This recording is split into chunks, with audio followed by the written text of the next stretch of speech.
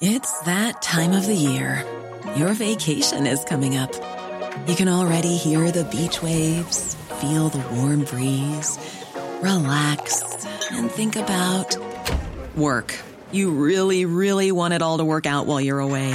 Monday.com gives you and the team that peace of mind. When all work is on one platform and everyone's in sync, things just flow. Wherever you are, tap the banner to go to Monday.com.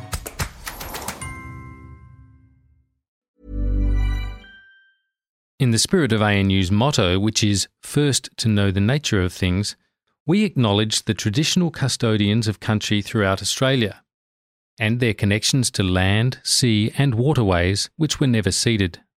We pay our respects to their elders past and present and extend our respect to Aboriginal and Torres Strait Islander peoples listening today. I asked the Prime Minister, how good is Australia? Please explain. I'm here to make a public statement. Look, I'm going to shirt front Mr. Putin. I am a fighter and not a quitter. I don't think I know. I want to thank that fellow down under. Oh, fair shake of the sauce bottle, mate. G'day, Mark Kenny here with Democracy Sausage, which comes to you each week from the Australian National University. I'm from the Australian Studies Institute and the School of Politics and International Relations in said university. I'm joined, as always, by Dr. Maria Taflaga, also from the School of Politics and International Relations. Hi there, Maria. Hello. Hi, everyone. Are you totally animated by AUKUS and all this, this spend fest? I'm excited about the amount of money we're about to spend. It's going to be amazing. Yeah, well, it's good that there's so much rigor around it, isn't it? We see this without really, let's be honest, not a huge amount of debate given the amount of money we're talking about. We've committed to what looks like $368 billion. Admittedly, over a fairly long time, between now and sort of 2050 or thereabouts. Yeah, I mean, we all know that there's not a cynical bone in my body, and so I've just been thinking, with pleasure and warm thoughts about all the other sort of defence material projects in the past that have gone always so well on budget and on time. So I'm looking forward to this one too. By 2040 or whatever it is. Well, 2040 is when the sort of SSN AUKUS, which is the name of the new vessel, the new boat, as people describe it, which will be a British-designed submarine, or at least based on a British design, the upgrade or the successor to their current Astute class. It will have it will be built, in our case, in Adelaide, supposedly. I'll believe that when I see it. And it will have American technology, particularly American weapons systems on it, but it'll be largely based on a British design. And that's the sort of tripartite thing, right? So that's what we've been hearing about for a long time. And as I wrote on the weekend, typically deferential sort of response by Australia. We had to choose between our two great sort of parental partners, Britain and the UK, Mum Britain and the Dad. USA, yeah, and we chose both. So the both is that we're going to have this tripartite thing, but also that we're going to buy these Virginia-class nuclear submarines, which are very large and have crews of 135 in them and so forth. And we're going to buy up to 5 of them as well, and we're going to have a couple of them stationed here at HMS Sterling in Western Australia before that.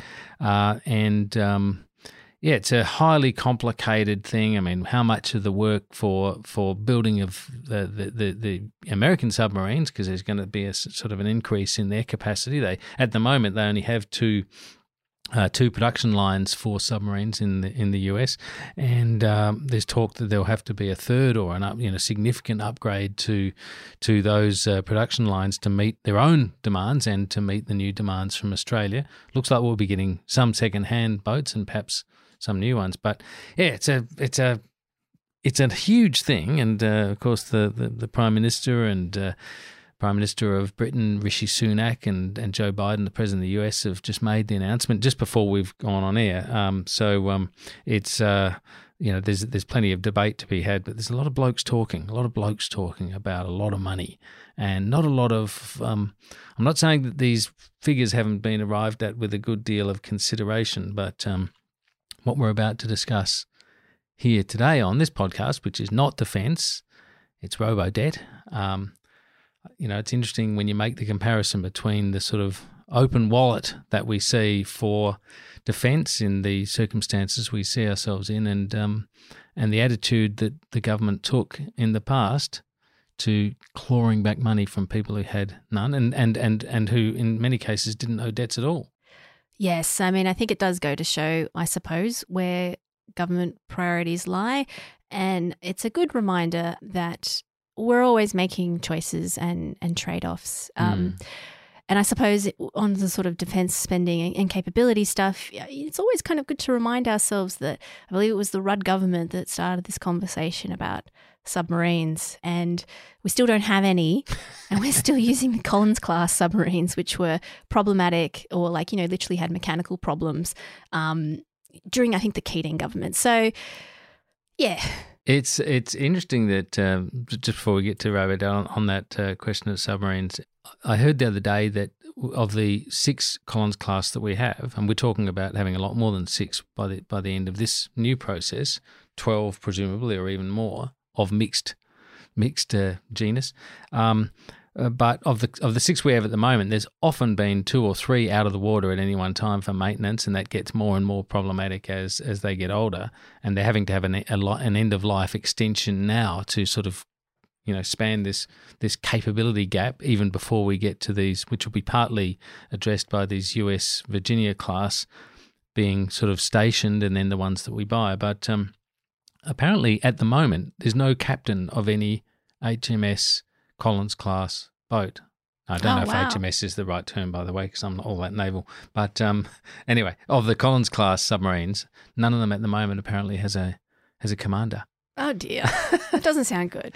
It doesn't sound good, but it's all going to be addressed with a poultice of money, and it's going to be good for the US because they get to project into the Indian Ocean in ways that they haven't been able to do as effectively as they would like with the against the growing might of China, and they get to do it with their vessels and our money.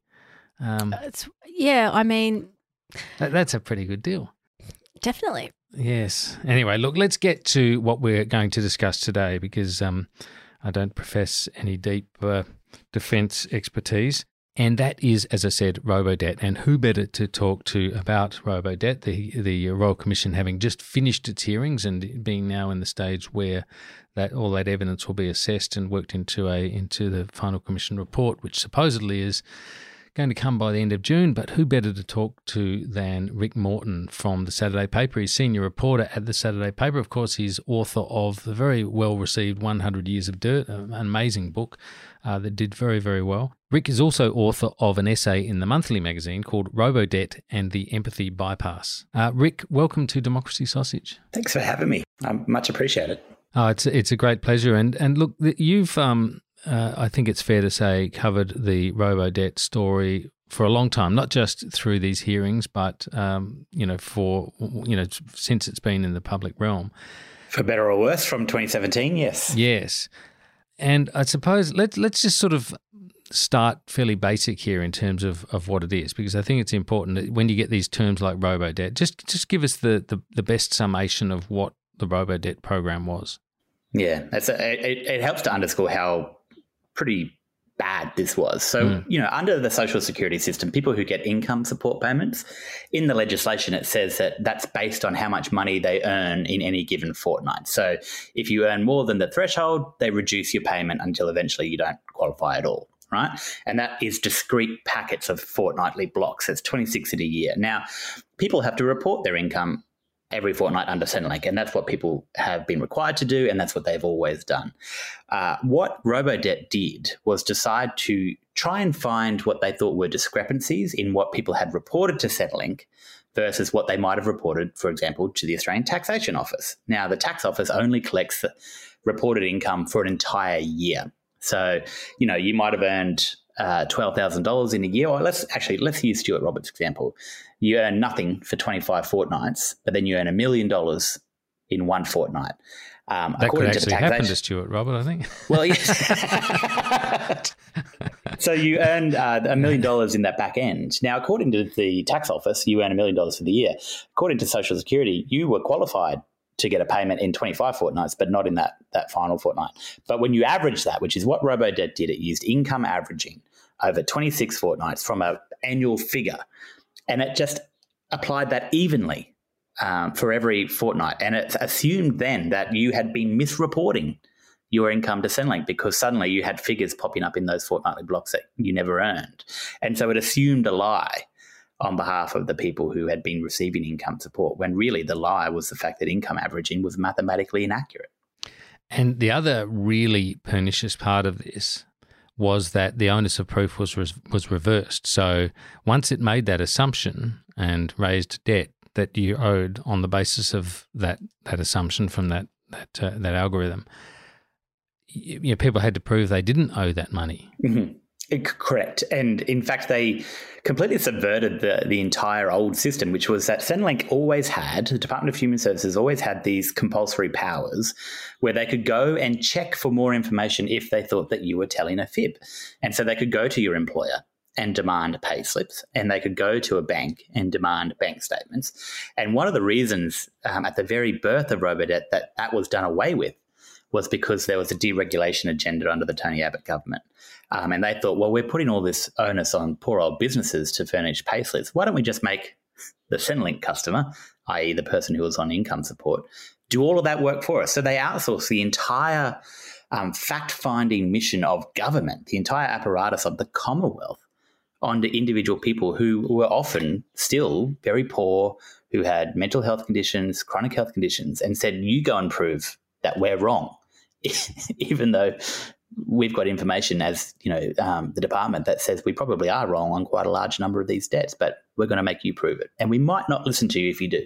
And let's face it, people in this position, they're more likely to be moving more often.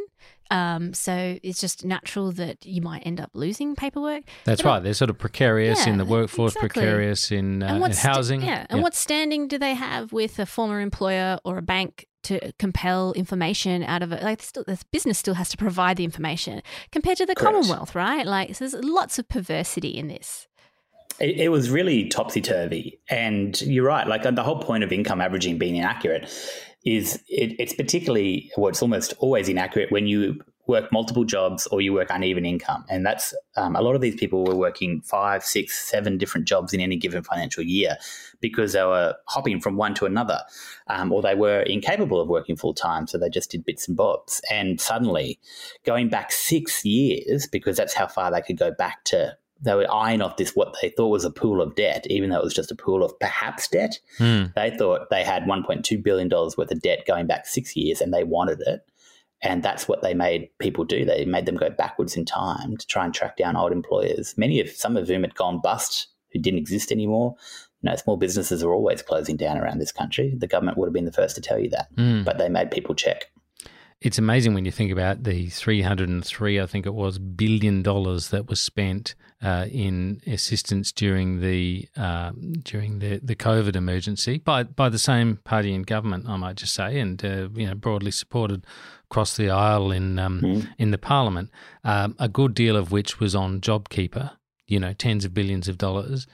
And companies we know were claiming that they didn't need it, that made record profits, that returned dividends to shareholders, and none of that money, none of that tens of billions of dollars, as distinct from possibly 1.2 billion or whatever, was thought appropriate that should be clawed back, or even really sort of moral pressure placed on those corporates to pay that money back. And it wasn't an insignificant amount. It was reported somewhere between 27 and 45 billion. And do you raise a really important point there? Because the justification for not even being concerned about chasing that up was sort of believable in the sense that they couldn't have designed JobKeeper fast enough with all of those checks and balances in place, and overall it did its job, right? Now, I'm not saying I necessarily believe it, but you can make that argument.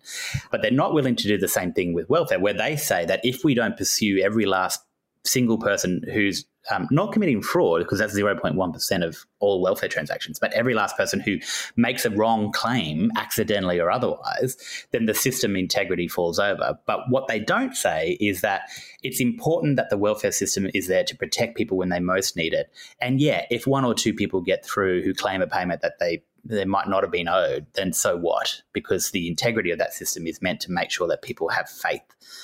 They never did that because, my view is that they didn't care.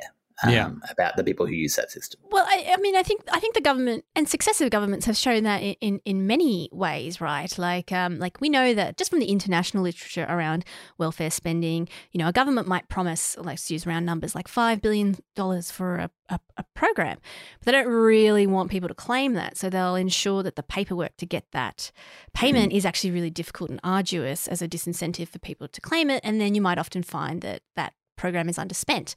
And we sort of see plenty of examples of that from around the world. I mean, I also thought it was really quite interesting, and it's related directly to this, exactly what we've been talking about. Like one of the first things that the current minister, Bill Shorten, said about the welfare sector was ending what he called the digital workhouse, which I thought was really I think potentially a really positive step, and removing the onus from citizens claiming what is effectively a right that they're supposed to be able to receive. And so, for example, like I remember applying for maternity leave payment, right? And I have a doctorate. I am a high social capital person with a lot of skills and an ability to pass information.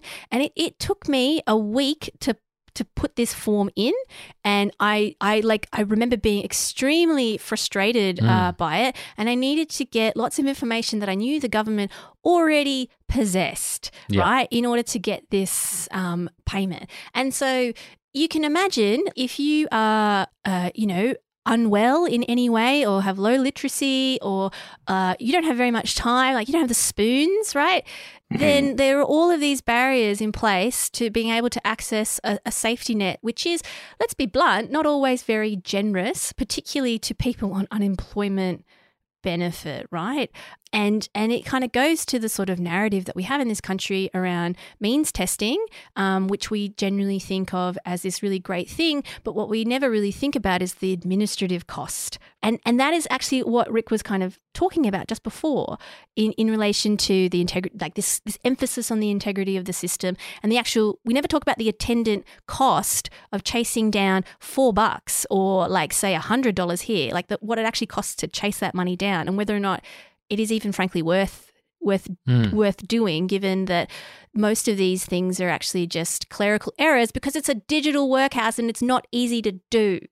It's complex. No, and the original brief that went to Scott Morrison outlining all of the welfare compliance stuff when he became Social Services Minister from DHS was explicit. They said, this stuff's really hard, and the vast majority of things that go wrong are because the system is so complex that people didn't have a hope of understanding it. So there's not really fraud in that sense that you're trying to clamp down on.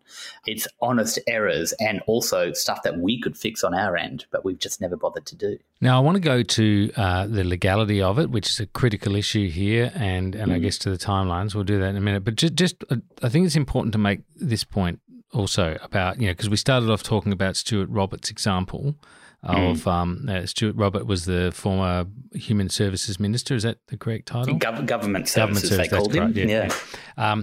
And, he had that, as you say, that model, that idea that you could earn nothing for 25 weeks and then earn $1 million in the 26th week or whatever it was.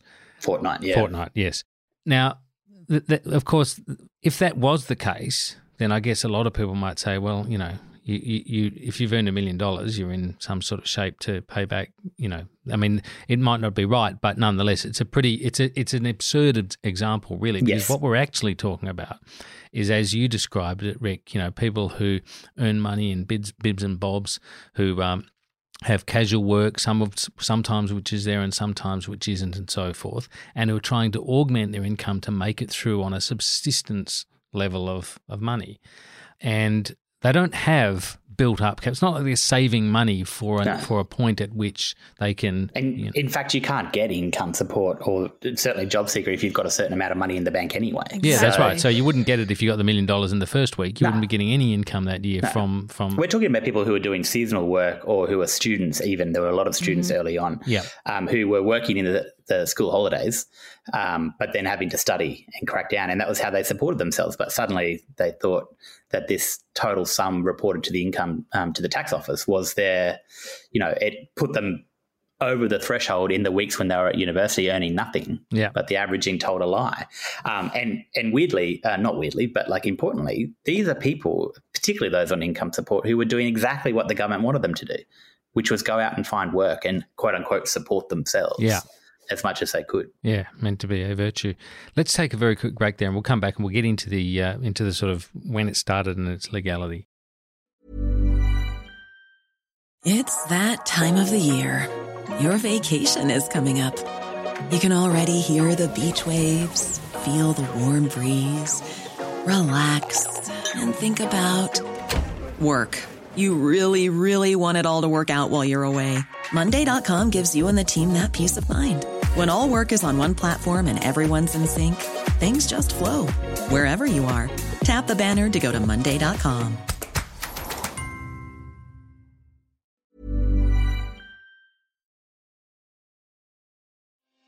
Hi, I'm Sharon Bessel. Policy Forum Pod is the podcast for those who want to dig a little deeper into the policy challenges facing Australia and its region. Each week we bring together expert analysis to tackle the big issues facing our region and to propose policy solutions. It's insightful, it's positive, and it's always fun. Policy Forum Pod is out every Friday. You can find it on iTunes, Spotify, or wherever you get your pods. Or find us at policyforum.net/podcasts. Welcome back. You're listening, of course, to Democracy Sausage from the Australian National University. Rick Morton, let's get the timeline. This is 2014 when it starts. So there's an idea already kicking around that some senior people within Department of Human Services are working on. It's nothing's formal, but are kicking around an idea to go backwards in time and look at all this discrepancy in debt, right? And before it even gets briefed up to anyone in ministerial land, they decide to go over to the Department of Social Services, which is sort of the sister agency that handles policy and legislation, and ask for some advice on this idea.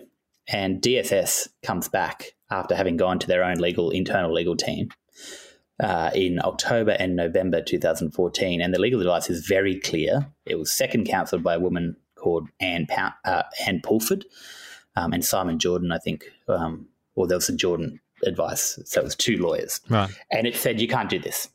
This would be completely inconsistent with the Social Security legislation in that the amount of income is only assessed in the fortnight that it was earned, and using income averaging in this way would be completely inconsistent with that. It'd be inconsistent with that. Yeah, they get a no, and it would lead to mistakes as well. It would lead to people being charged for money they didn't know. Correct. There's a legal problem and a mathematical problem, both of which should have been front of mind. And so Scott Morrison when's he come into? He's the minister in 2014, I believe.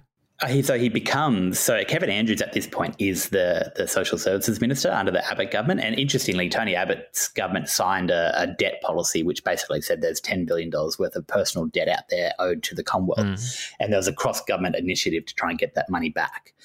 So this stuff is being cooked up, but there's no evidence that there was any explicit intervention before that. Morrison becomes Social Services Minister in, I think it's December 2014, very late in the year. Yep. And this is where it gets a little bit confusing because Senator Marise Payne, is the Human Services Minister.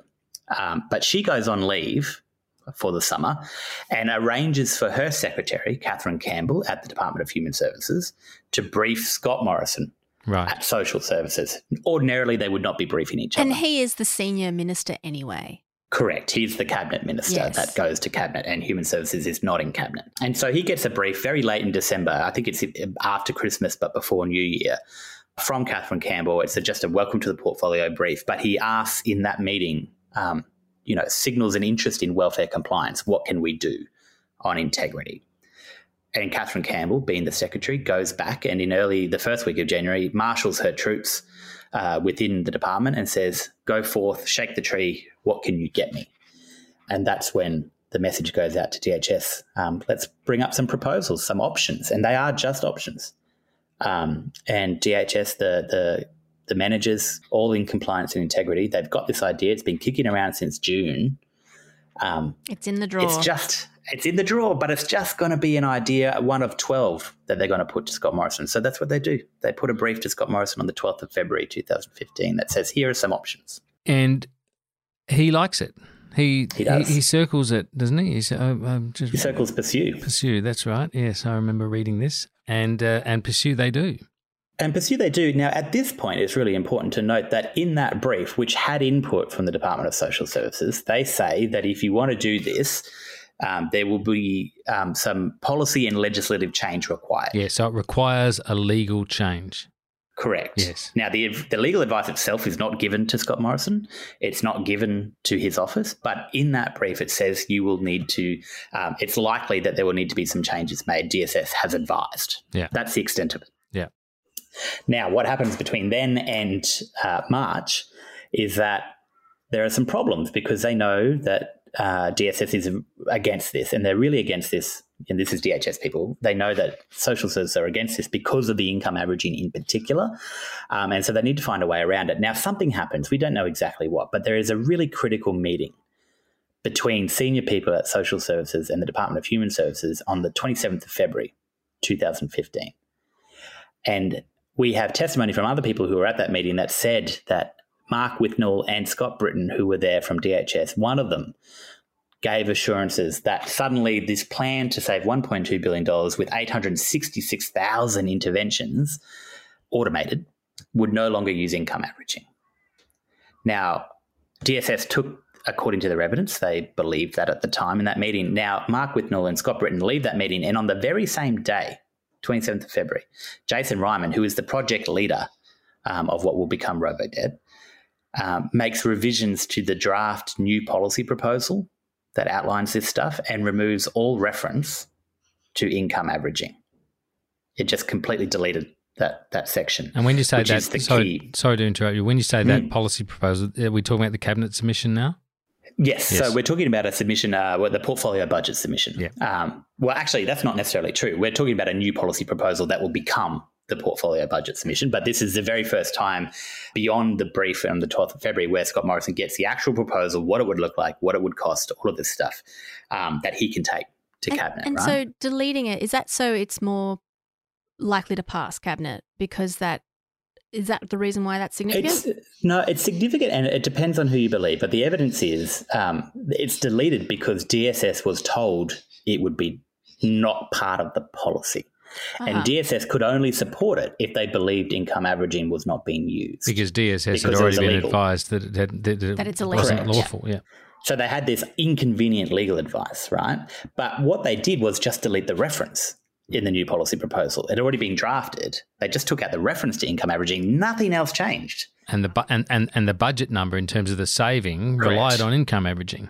Relied on income. It could only have been achieved that way. And none of the figures changed. Nothing substantial about the policy changed, except they literally just removed. It's like telling the police I was speeding, but then taking away the admission but speeding anyway. Like it's just... The mechanism of putting your foot on the accelerator is correct. removed. It was still in the language describing that was removed, but the mechanism remained. Yeah. And that goes to Scott Morrison and that goes to Cabinet, and the proposition put to all of the key witnesses was that was apt to mislead Cabinet.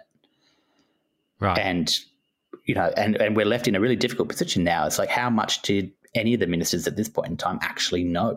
And this is one of the things, I guess, that many people anyone who's sort of watched the coverage, seen some of your excellent coverage on it throughout, or seen perhaps less saturation coverage in some other outlets, will have seen the testimony from, there was a cavalcade of ministers, Stuart Robert, Alan Tudge, I think Christian Porter, Scott Morrison, Malcolm Turnbull, two former PMs, of course. Maurice Payne. She's always been sidelined by Scott Morrison, poor old Maurice. Yes, she has, hasn't she? Including over AUKUS, another matter. But so one of the things that anyone will have taken from that coverage is that they will have seen all of these ministers come up there and they will have seen all of these public servants, and there's a kind of a membrane between them, or at least that's what the ministers are trying to say, that there were things they weren't told, stuff they didn't know, things they perhaps should have asked but didn't ask, or whatever. And we have public servants on the other hand who feel like the impression we get is that they were trying to serve the government, which had made very clear the outcomes that it wanted in sort of policy terms, and they were really just going about delivering it. So, it's a bit of a circle jerk. It is, and it's really tough to unpick. And I've gone from one end of the spectrum to the other throughout these hearings because part of me wonders. I'm like, I haven't heard any evidence where the ministers were told any of this stuff, even obliquely. Having said that, we learned in the last week of hearings just gone that Maurice Payne, in a meeting with Catherine Campbell, made a note in her notebook saying, what can we do without having to legislate? Yes. And we know that the Senate was a basket case. In terms of if you're the government and you want to get stuff through. And we know that was definitely the preference, was to, they just wanted, what they wanted was to do the easiest thing for any government, including Labor when they were in, which was to kick people on welfare, change DSP support rules, put single parents onto welfare. No one complains because everyone is invested in having a go at their fellow citizens who they think are, bludgeoning off the system, right? That's just... So this was one of those things. It met the budget, a requirement of repairing or helping to repair the bottom line, albeit a fairly piecemeal sort of thing, really in the grander scheme of things. But it also met the ideological frame of the government, which was about clamping down on welfare cheats and self-reliance, and it was meant to be easy, and there was tick and flick. It was tick and flick, and there was no political downside as far as they could see. Right, this was not their constituency, and no one really reports on the poor with any great gusto, and they didn't give a fuck. Not to put too fine a point on it. So they do a pilot. And so what happens next in the ministerial in the sausage? This is very fast. So within Scott Morrison ticking pursue and the new policy proposal work beginning, it's 6 or 7 days, I think. And then by March, 6 or 7 days. Days. So it's fast. And then by March 25th from memory, but end of March, it's approved by the Expenditure Review Committee. And then it's in the budget in May 2015. And it starts in June 2015 with what they call the manual process. Now, even people in the human services were kind of tricked by their own language here because they called it a manual process. Therefore, they thought this wasn't part of Robodebt. Right.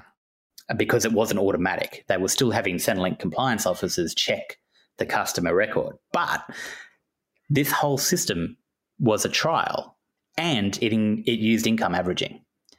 And we know, and we've known through the Royal Commission, that people who had debts raised under this system had inaccurate debts raised because it was income averaging. Of course they did. Yeah. And we know of at least one, Reese, the 28-year-old florist and musician who would later kill himself because of a debt letter he received from debt collectors about a debt from this manual phase, this trial. And this was one of the strongest elements of this Royal Commission, wasn't it? The direct testimony from people who were affected by this appalling breach of governmental duty, this massive failure of good governance. We saw the human cost of it. We heard people talking about how it made them feel, about the impact it had, about relationships that broke down, about family members lost. It was harrowing. Must have been very harrowing for you covering it. Look, it genuinely was, and I'm not, I normally don't like journalists talking about how difficult their jobs are because we're pretty lucky, all things considered. But, I've got some lived experience with this stuff. I remember, single parent household raised in poverty and hearing my mum, Centrelink would often make mistakes, administrative errors, where they would ring up and say, oh, actually, we overpaid you, you owe us money. Yeah. And it's a big hit. It's $500, which is everything to us. And mum is just frayed. Like her nerves are just absolutely fucking buckshot. And you're made to feel like you're the wrong one, even though this was always their error. It was just really demoralising for people who are already kind of ground down by the system. And that was when mum, on the face of it, actually did owe the money. It was a mistake, but she owed it. These were people who were they couldn't fathom how these debts were owed. They couldn't figure it out in their own heads. And in one particular case, there was another suicide that we heard about. And this is important because these were both in 2017 after the automatic process begins. But this woman killed herself after receiving a reminder notice about money that she was said to have owed under Robodebt. Now, on her Centrelink file, there was an employer separation certificate. And had that been checked, it would have shown them in DHS that they were completely wrong, that this woman never owed a red cent, nothing. And it was the frequent testimony of frontline compliance officers who knew, by the way, from the very beginning that this was wrong, but the managers wouldn't listen to them. They weren't allowed to check the client record. Let's we'll run out of time. We're in danger of doing so. I could talk forever. No, and look, it's so valuable to have the insights that you've brought here. It's really an amazing level of detail that you've managed to sit through and make sense of for so many people. So we're very grateful for you doing that. I was staggered. I'll just pick out a few things. I was staggered by Stuart Roberts' testimony about his own doubts about the scheme, and yet his defence of it as the need to maintain what he called cabinet solidarity, which the Royal Commissioner, Catherine Holmes, was incredulous about. Oh, God. He said, "That's what we do, ma'am." And she said, "What? Withhold vital information?" Oh, I can't remember the exact quote, but, misrepresent things to the Australian public. That's right, yes. She said with the incredulity in her voice. And she was so effective right throughout the Royal Commission, right throughout the hearings, so effective in conveying that and getting some of these professional witnesses, if I can put them like that, that is cabinet ministers, and Scott Morrison's appearance in the witness stand was a great example of this, where he tried to answer every bloody thing other than the question that was being asked, and reframed things and tried to introduce evidence into his answers that was from Parliament and so forth. And yes, the exchanges were riveting. At one point, he's like, "Can we? I just want to take you back to 1984," and she said, "Oh, please don't." I mean, I know. I've never related so hard to something in my life. I mean, there's a sort of deep irony here, actually, like going to the Stuart Robert quote, right? Here they are notionally trying to protect the integrity of the system, and there's, a reasonable body of evidence to suggest that's not necessarily the concern. Like that's ironic when the sort of, I guess, the communication aspect isn't really displaying integrity. But I suppose what I really want to kind of know, Rick, is that it sounds like Cabinet actually had many opportunities to engage with this scheme and to assess it over its long and troubled history. And I mean, you've listened to the evidence. Is it actually fair to say that they mostly took the opportunity to turn away, or is it a more nuanced picture? Oh, look at you asking me for nuance. Look, no, I said from the beginning there are two key elements to this. One is how the damn thing began in the first place, and that's tricky when it comes to ministerial intervention. What did they know? Who knew what?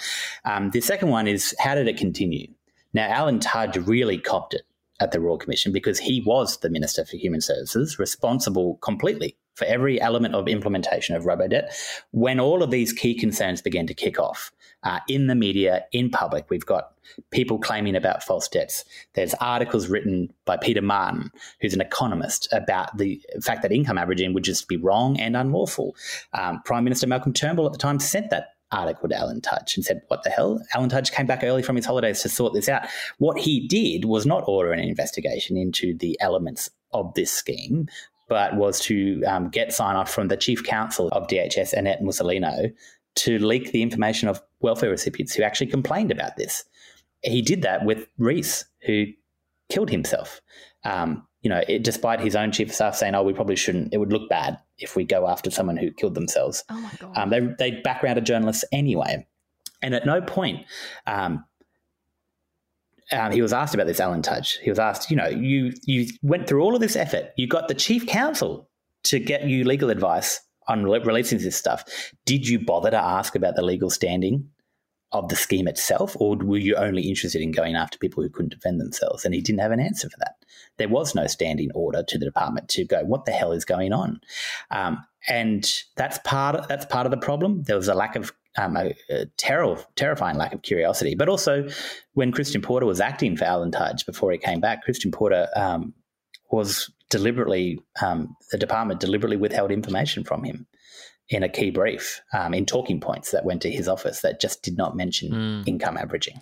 So what did this tell us? I'm going to ask a question that has sort of two endings to it, and it operates as two questions, but the same first part. What did it tell us about the public service, and what did it tell us about the media? Let's go to the public service first. Yeah, it told us the public service is broken, that there are careerists in the public service who saw their duty not just to serve the government, because that is part of their core principles, right, but to do it at all costs. And it really was at all costs, because it's not just people who suffered on welfare, but their own careers and reputations are now suffering, because this was always, despite their best efforts to keep this as secret as it was for as long as it was, not even a class action could have got some of this stuff out in the open. It was only this Royal Commission that has allowed it. It was always going to come back to bite them. And so there was just this kind of, they declared their fealty to the government and they bent over backwards to deliver even illegal things, which is just... that's a diseased and rotten public service, if you ask me. It's not just a few bad apples. It's a culture. And the media, this whole thing went on as long as it did because the media just wasn't interested. And I count myself in this early on. Like, there was a piece where I tried to get involved in Robodebt early on, and I just didn't understand it. And I was writing about the National Disability Insurance Scheme, which is a whole other complete complex fiasco. But I didn't understand it. And, it was being covered by The Guardian, by Christopher North at The Guardian. He was one of the first journos, Ben Eltham. But beyond that, it didn't have cut through. And as is typically the case, unless you've got the big players like Fairfax Media, like The Australian, like the tabloids, really hammering this kind of thing, it falls by the wayside. And that's exactly the attitude that it was met with from Alan Tudge's office. According to Rochelle Miller, his former senior media advisor, that it was just the left-wing media that cared, and therefore they didn't care at all. Yeah, it's really interesting, isn't it, Maria? I mean, it's, if it's not being picked up by the heavies, then particularly a Conservative government's thinking, well, it's not really, we're not losing any votes over it. I mean, I think it says two things, right? Like, one, it sort of actually shows how important the I guess the sort of rebalancing of the ideological spectrum. When you got the Oz at one end, or the tabloids at one end, and the rise of The Guardian and the Saturday paper sort of providing that kind of balance. Because, before that, like, the most left-wing paper in the country was The Age, and by comparison, then all, New Matilda, which is read by a smaller number of people. So that's kind of like important. As Rick kind of said, like, where would this be? But I also think of Building the Education Revolution, which was about, I think, $3 billion, like it was 3% of a giant program. Exactly. I mean, and I believe in this scheme, no one did die. And not in school halls. No, that's right. And the sort of, and if you think about that and compared to the amount of money that wasn't required to be spent or wasted, to use that word, for JobKeeper, like, it does show the power of the media to sort of set the agenda, but also its distortionary capacity, and are we actually kind of comfortable with that? Well, I mean, we know, I worked at The Australian, and there was Chris Mitchell, who was the editor-in-chief at the time, prided himself on his ability to turn anything into a campaign. The NBN was another one. School halls was very much driven by him. And these are all important issues of public policy, I must say. And this is the annoying thing. When did it ever become left-wing to care? In fact, I know that there's a couple of Conservative commentators out there who actually think that this is an incredibly important Conservative issue. So when did it ever become left or right wing to care that a government is abusing its power against its own citizens? It's literally a tenet of liberalism. We are terrified 100%. Of state power. And yet, because of this corrosive ideology of, like, kind of alt-rightism and, this ideological culture war, which is not conservative, right-wing, left-wing. It's something else entirely. Tribal. It's a Frankenstein's monster. Yeah. It's disgusting, right? But that has allowed people to say, oh, they're poor people, who gives a shit. And that's what happened. We didn't have the critical mass to tip this over into a scandal when it should have been a scandal. And as you said, it was, even when you tried to cover it yourself, it was kind of complicated. Even now, when we sit at this end of the Royal Commission, trying to work out its exact genesis, who knew exactly what at what time, and how conclusively then. Yeah. Journos would be. I mean, I know that Martin Mackenzie Murray, who wrote the story of Rhys Calzo, the 28-year-old florist and musician for the Saturday paper in 2017 about his suicide and the fact that it was a robo-debt. He actually deliberately never mentioned anywhere in that article that Reece's suicide was linked to robo-debt because they didn't know if it was or not. All they knew was that he was being hounded by Centrelink debt collectors. But the entire defensive strategy from Tudge's office was to say, you've got this wrong. It wasn't even a robo-debt. You are lying. You need to correct the record. There was so much pressure put on them that it became a really quite scarring experience. And what we've heard from this Royal Commission is that they were 100% right. Reece's debt was a manual intervention debt, but it involved income averaging. It was wrong. He died. And so journos were met with this wall of resistance that the best ones saw through. Yes, that's true. And so often, as is the case with these things, it's about sticking to it, sticking to the story. And we've seen some great examples of that. We've also seen some examples where even through this and even through the coverage of this commission where some media outlets chose not to stick to it at all. And I don't think that, as we've just been discussing, reflects well on them in terms of even, as you say, basic conservative values about keeping the power of the state in check and keeping government accountable. Institutions. Yeah, institutions need to serve the public. That's right. And the public service, as you say, I mean, a broken institution in some ways.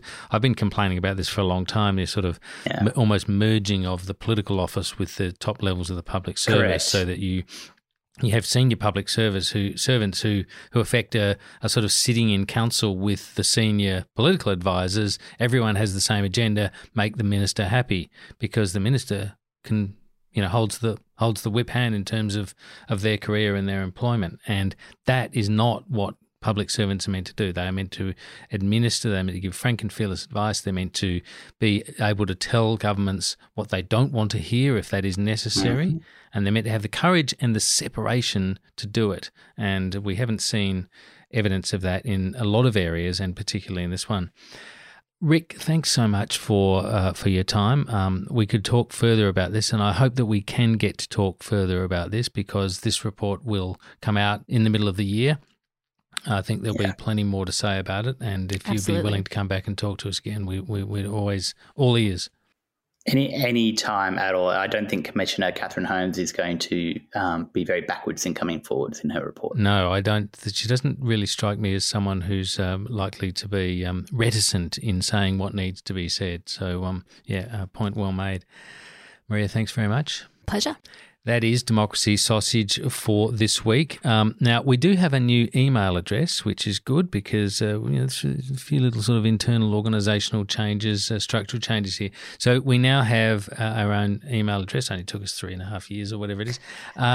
It's democracysausage@anu.edu.au. I'll give you that again, democracysausage@anu.edu.au. So if you want to give us some feedback, got some ideas, any sort of thoughts at all about Democracy Sausage, perhaps suggestions of where we might go with the program. Or questions, yeah. Then by all means, you can get in touch with us directly through that. And with that, that's the podcast for this week. Adieu. Adieu.